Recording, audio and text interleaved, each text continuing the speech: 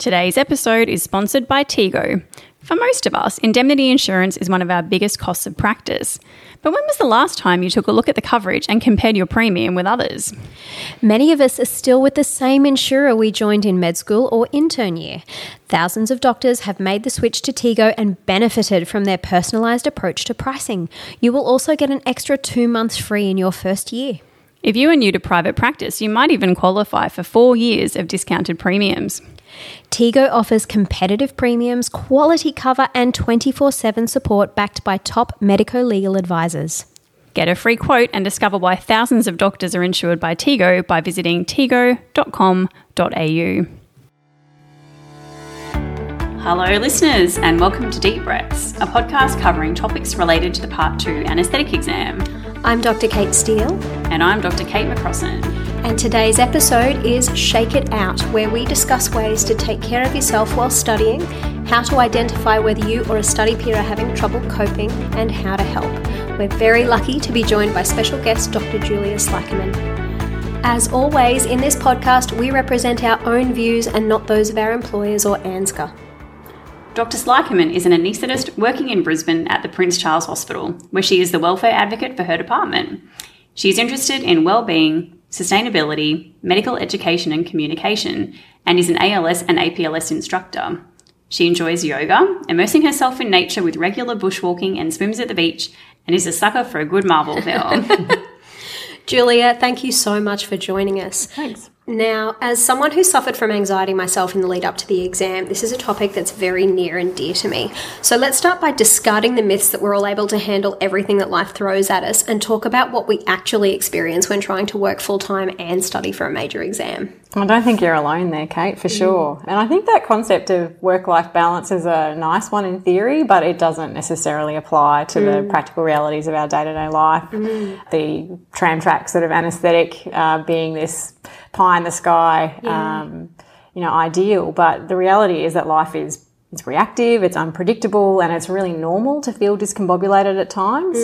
And not just for the exam, but whatever stage of life we're in, there's always going to be competing interests like relationship issues, ill health, parenting, moving house, work commitments, social commitments, the list goes on. And when you add in that 12 months of intensive prep for an exam, that's actually the gatekeeper to your chosen career, that balance point is going to have to shift for a while, and that's okay. And it will pass. So it's a good one to remember that we need to give ourselves a little pep talk when we're feeling overwhelmed by it all. That's so true. That's so true. I think also too, just understanding that it's not completely normal, like trying to...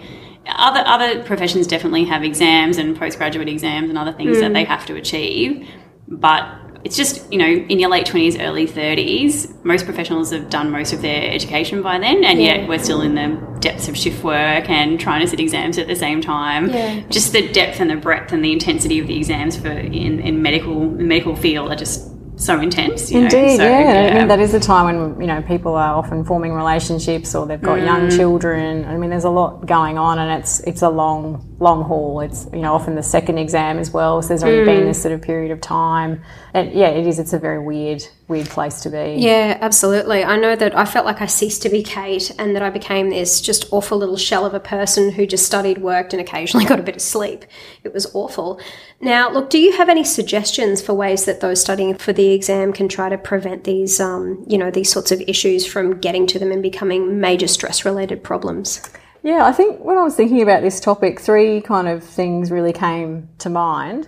I think it's important to have realistic expectations both for ourselves but also those people around us, and we can unpack this a bit more because it's about both the study that you're going to be able to do and also the social commitments during that period.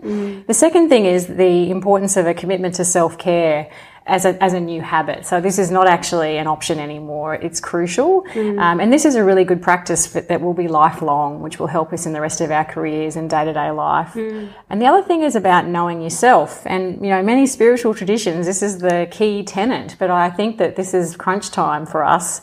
And that area includes things like, what's your circadian rhythm like? Because that's going to affect when's the best time to study. In fact, how do you study the best? There's lots of different techniques out there if you're a visual person or a someone who learns better by doing, how we remember best, how we retain our information, and also how we restore best, because that's actually the crucial part of this. We're in it for the long haul, so you need to have some way of regenerating that energy so that you can continue this for some time. It's not like sort of looking at the roster and thinking, I've got 5 nights in a row, I can get through this really come what may. This is going to have to go on for some time. And the other thing is that real self-knowledge of how you respond to stress. So what are your triggers? What does it look like? What does it feel like when you're starting to feel a little bit distressed, so that you can pick it up early and you can institute those things that work for you, which will be fantastic if you're sitting at your desk and you're trying to, read something.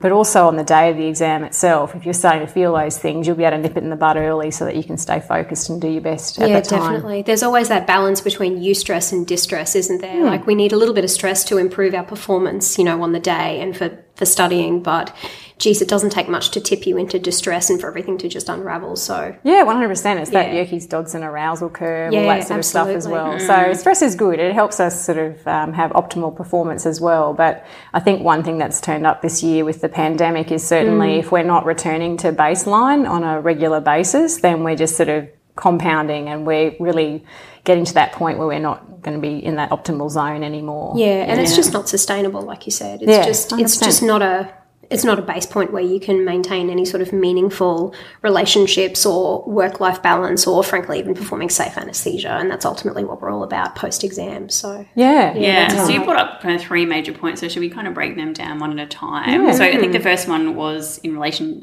to expectations. Absolutely. So what should we do about that? Well, I remember going for my primary exam to a great talk that was by a psychologist, and it really stuck with me. She was like, you've got to be practical about this thing. So you want your time spent studying to be high yield. So it's much better to sort of say, if you've got a whole day off, say it's a weekend day, that you're going to study for 6 hours that day, not 12, okay? Yeah.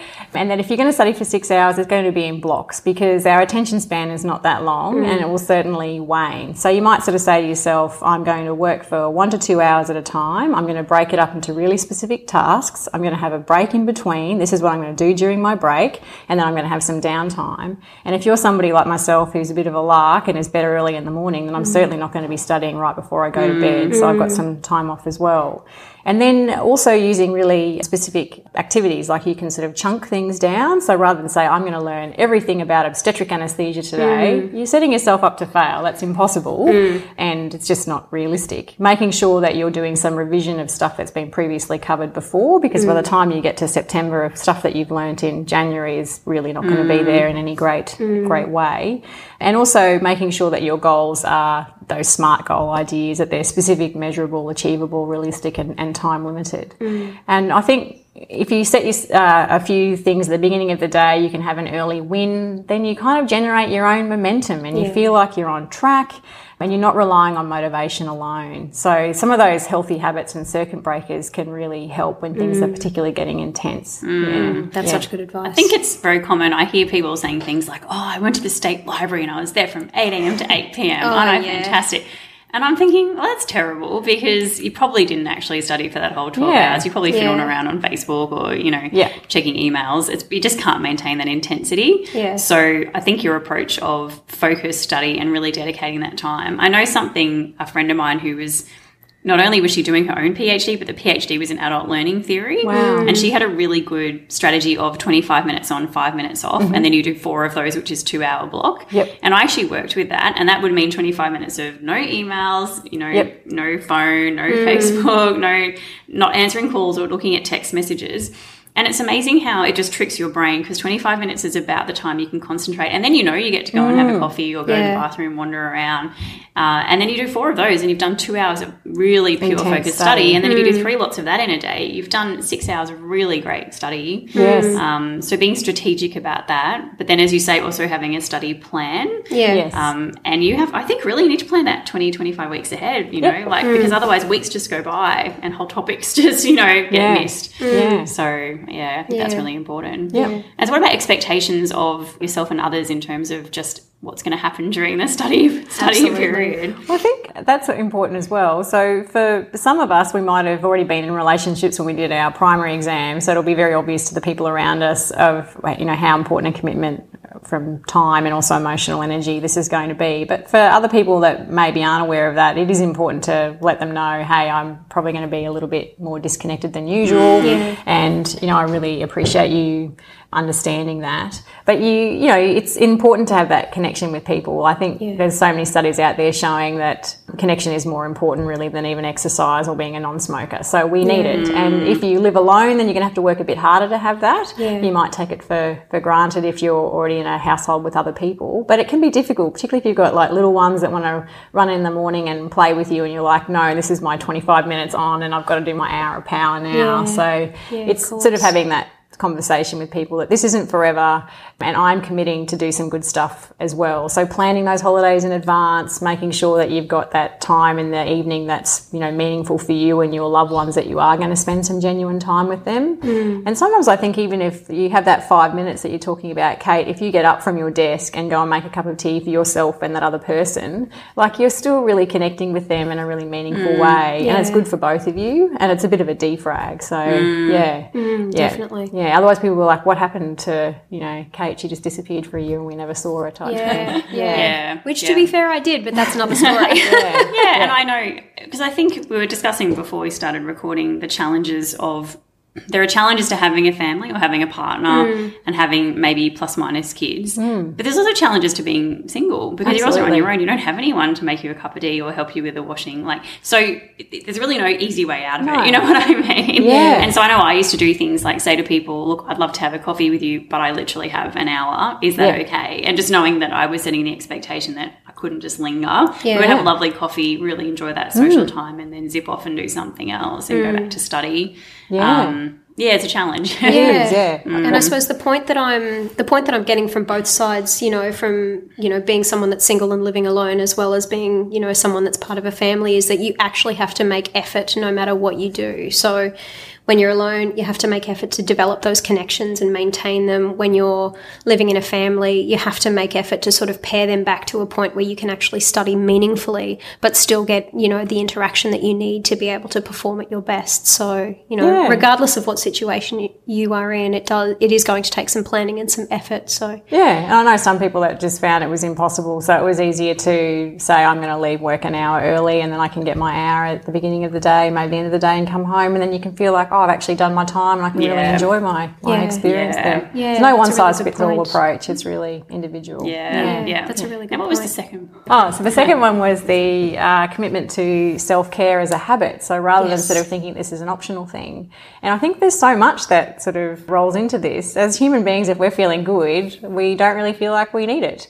But it's one of those things that you don't want to rely on as a new technique in the heat of the moment. It's like somebody giving you a new video laryngoscope that you've never used before in this, critical airway with the sats dropping. So that's a great analogy. Yeah, it's really hard to sort of pick it up when you need it at the time. So I think simple things like if you haven't got a GP, go and find one. So ask your friends or family for a recommendation. They'll love it. They get this consult with someone who's well and there's like nothing wrong. And you can say, this is my normal baseline, but I just want to have you on my team in case, things go pear-shaped this year and I just need some help. And sometimes they pick up stuff, like if you haven't been for years, then it's probably good that someone actually takes your blood pressure and makes sure that you're not hideously deficient in vitamin D and iron and that's why you're tired all the time and stuff like that. Yeah, that's a good point. Yeah, getting into the habit of making sure that you have some regular movement or exercise that you enjoy is really important, and scheduling that every day if you can.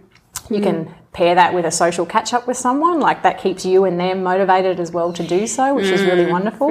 It is worth taking the time to make sure that you're eating well for yourself, because that's going to have a huge impact on your energy levels and how you feel. You can't really get away with thinking, it's just junk food for a year, because by the end of that year you're going to be a mess and life will roll on. So invest now. And sleep, I think, is absolutely key. So a lot of things impact on our sleep, and sleep hygiene is super important. It's difficult these days because we're so device reliant. So everything from the usual, like alcohol and caffeine, not good. Definitely going to affect the amount of non-REM sleep that you get, which is the sleep that you need to make memories and actually get all this information that you're trying to learn embedded in your brain.